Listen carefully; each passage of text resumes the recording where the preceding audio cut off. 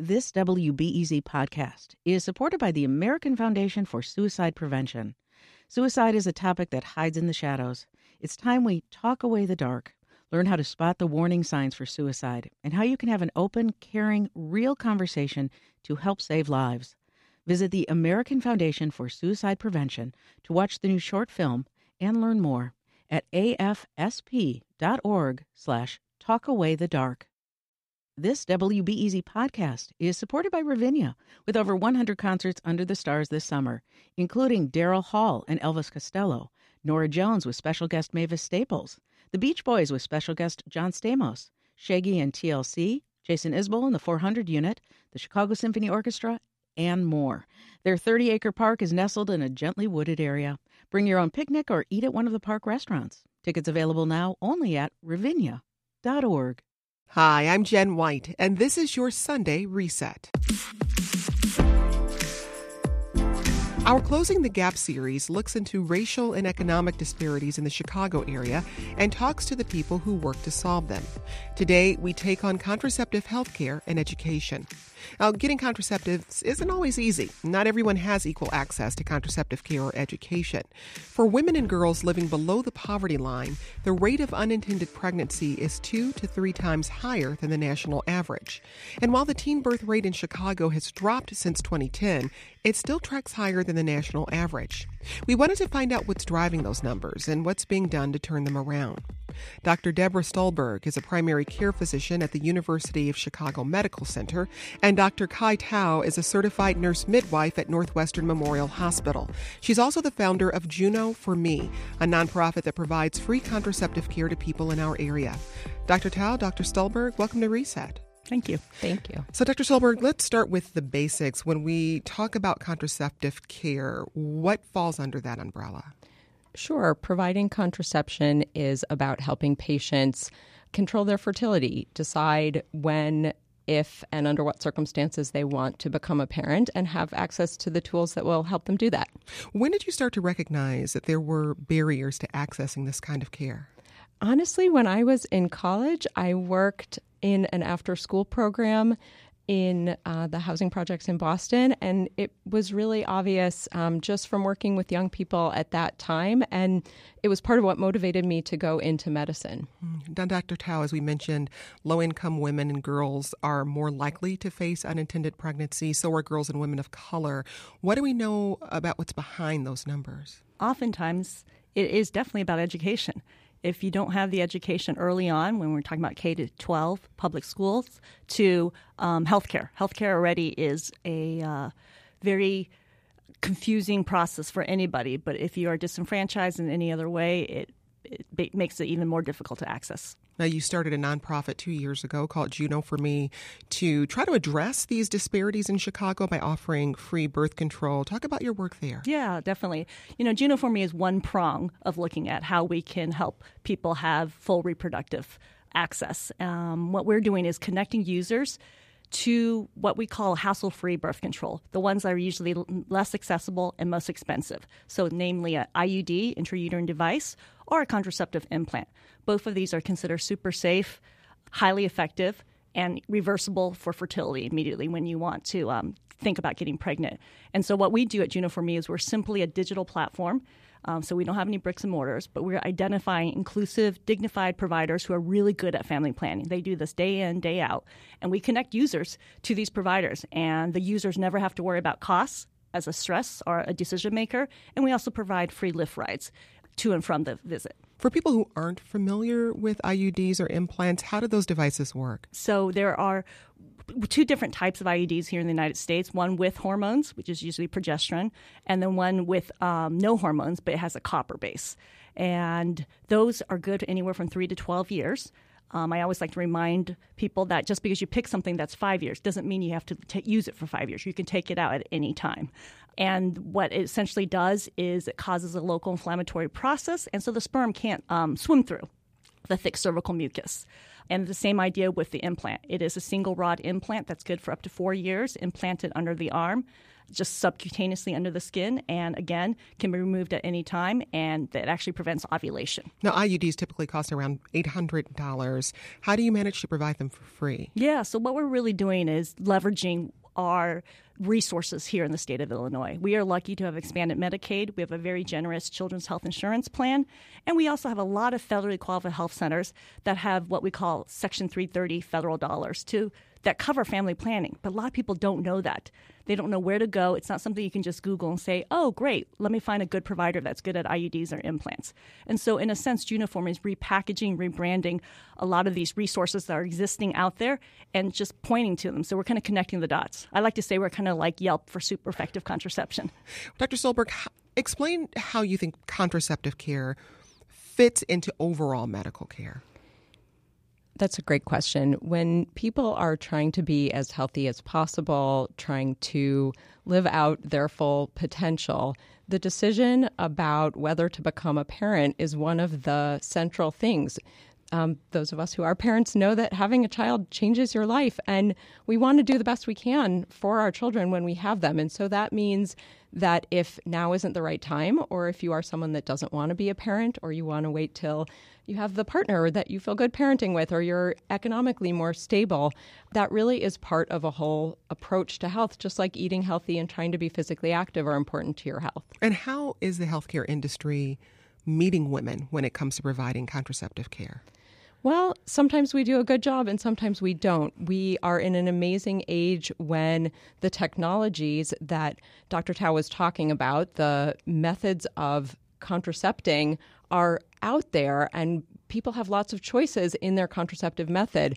But what Juno for me makes possible is helping people connect those services, because that's the part that the healthcare system doesn't always do easily or make easily. Why is it patients. difficult for medical providers to connect those dots? Well, I think more and more we are focusing on patient-centeredness in healthcare.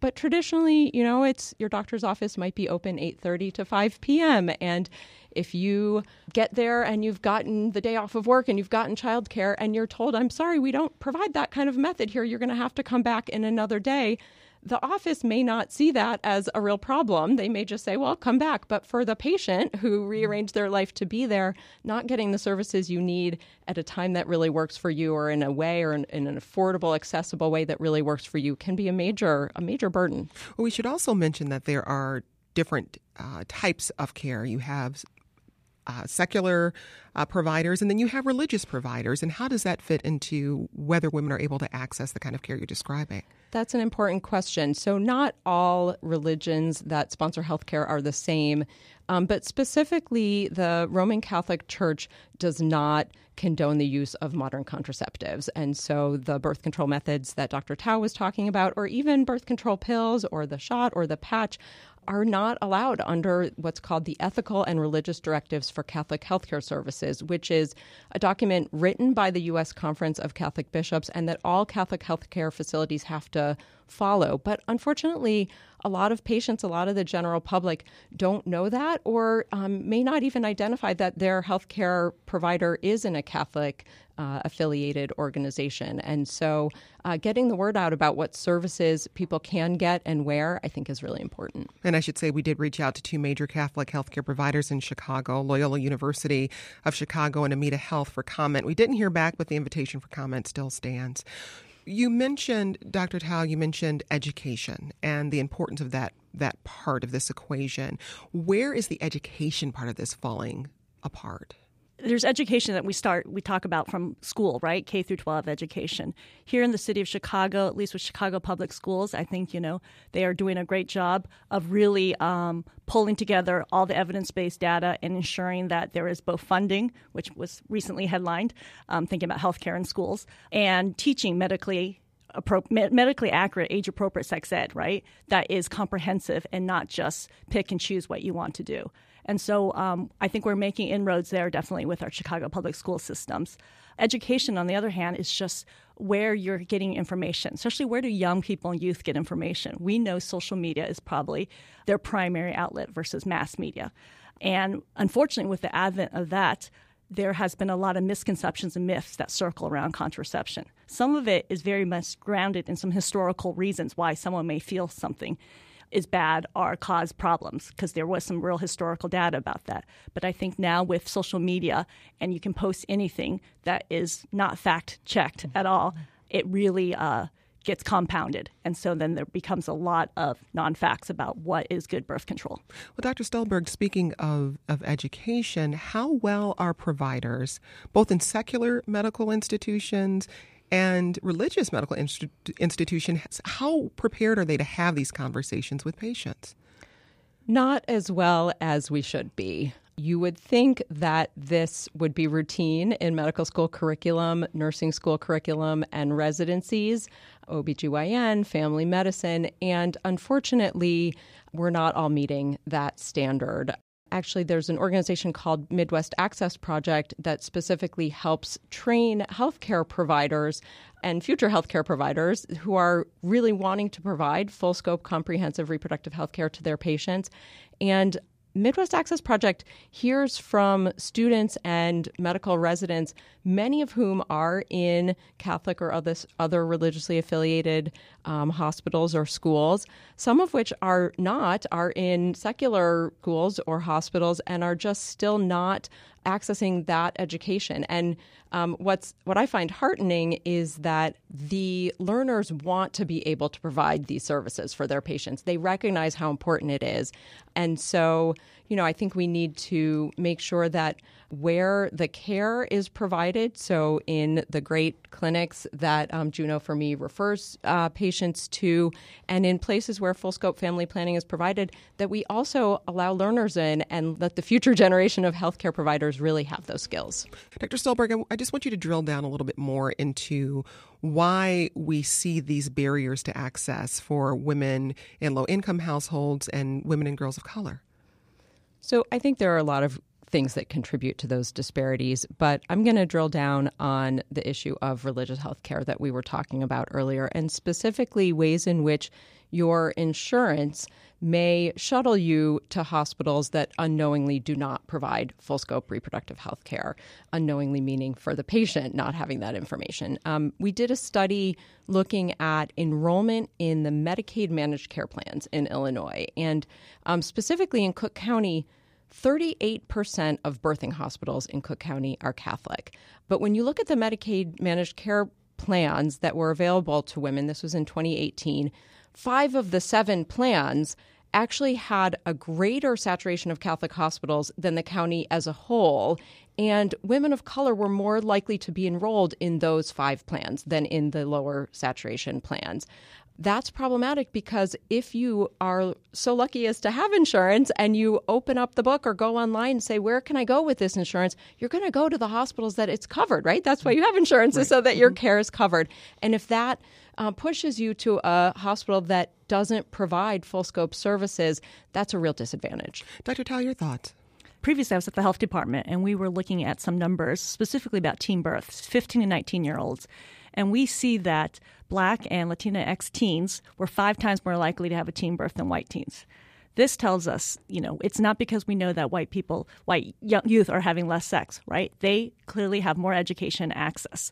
And very much similar to what Dr. Stulberg was talking about when we look at healthcare deserts, right? Places where you have good, high-quality, comprehensive reproductive health care. They're not in those areas where we think about that have, are less well-resourced. Well, as you said, your nonprofit, Juno for Me, is focused on providing free IUDs and implants. But what are some possible solutions that take maybe a broader approach if education is such an issue, for instance? I think where we need to do is work on talking to all types of providers that see women of childbearing year, whether you're the pediatrician, the family medicine doc, the midwife, or the OB doc. Everyone should be screened about what their pregnancy risk or intention is. What we call that is a reproductive life plan. So very much like how we did with tobacco cessation early on. Do you smoke? Are you around people that smoke? We should be asking, do you think you want to be pregnant next 1 to 2 years? And then from there, have that conversation, because that in itself would help us identify more people who may need these services. Dr. Stulberg, how much of that requires overcoming some of the stigma or reluctance that comes along with talking about sexual health? Stigma is a really important issue, and I think healthcare providers have an obligation to combat that stigma rather than further stigmatizing. I think, when a young person or anyone of reproductive capacity says, I want to be proactive, I want to decide to delay my childbearing until I've, XYZ, finished school or achieved other life goals, or until I feel stable and ready to be a parent, we should support them. And if what we're saying is, oh, I'm sorry, we don't provide that here, you're going to have to go someplace else. Or we actually just published a paper that found that in some Catholic settings, they're even told to kind of make up reasons to give birth control, because I think the doctor and the healthcare provider understands this is something that patients should have access to. But if the hospital is telling me I can't do it, so often they'll say, for example, are you sure you don't have really bad period cramps? Because if you do, then I could give you birth control. But if you don't, I'm not allowed to give it just for birth control's sake. And what that's saying is you're doing something bad, you're doing something wrong, when I think it's the opposite.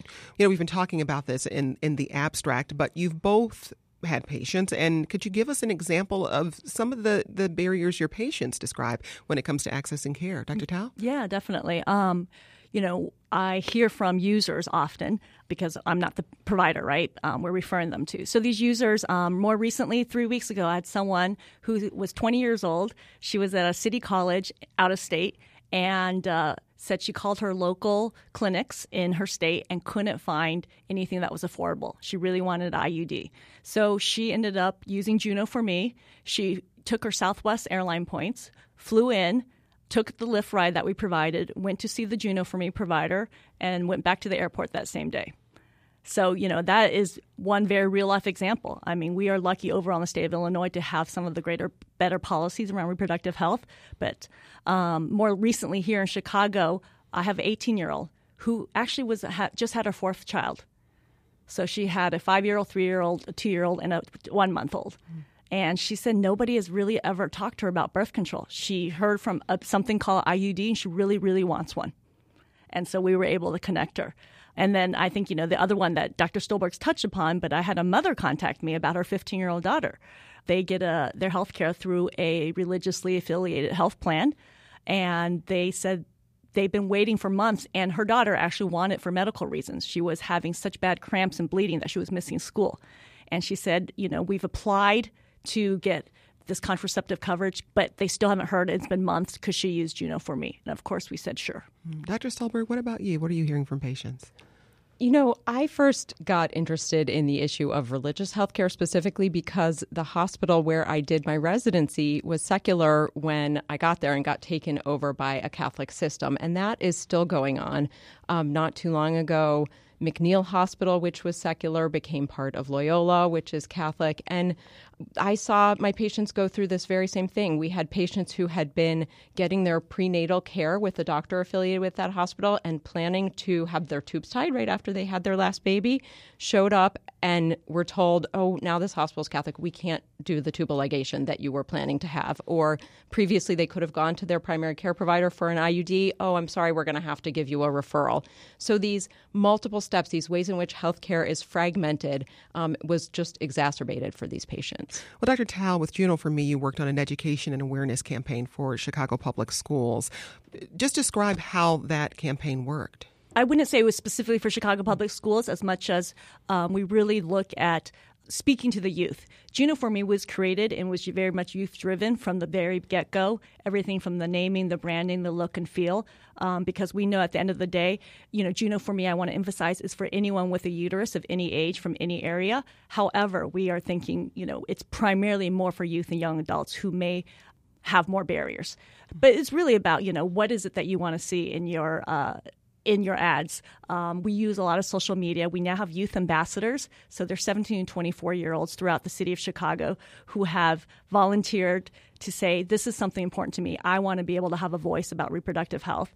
And they are out there doing social media postings and talking to their communities, whether it's their schools, their church, or their other social events. Really quickly, just as we wrap here, Dr. Stolberg, from a policy level, what changes do you think would be most effective in making sure women, regardless of income or race, that they have access to the care they desire?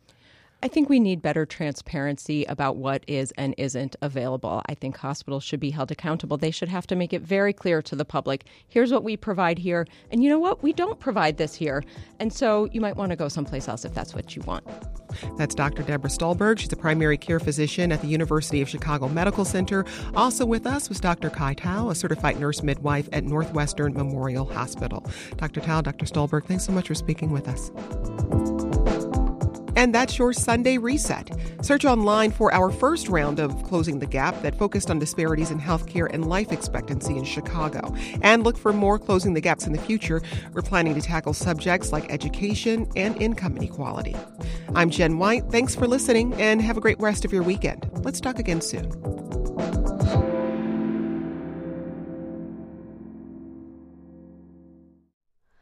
Hi, it's Terry Gross, the host of Fresh Air. We bring you in-depth, long-form interviews with actors, directors, musicians, authors, journalists, and more. Listen to our Peabody Award-winning Fresh Air podcast from WHYY and NPR.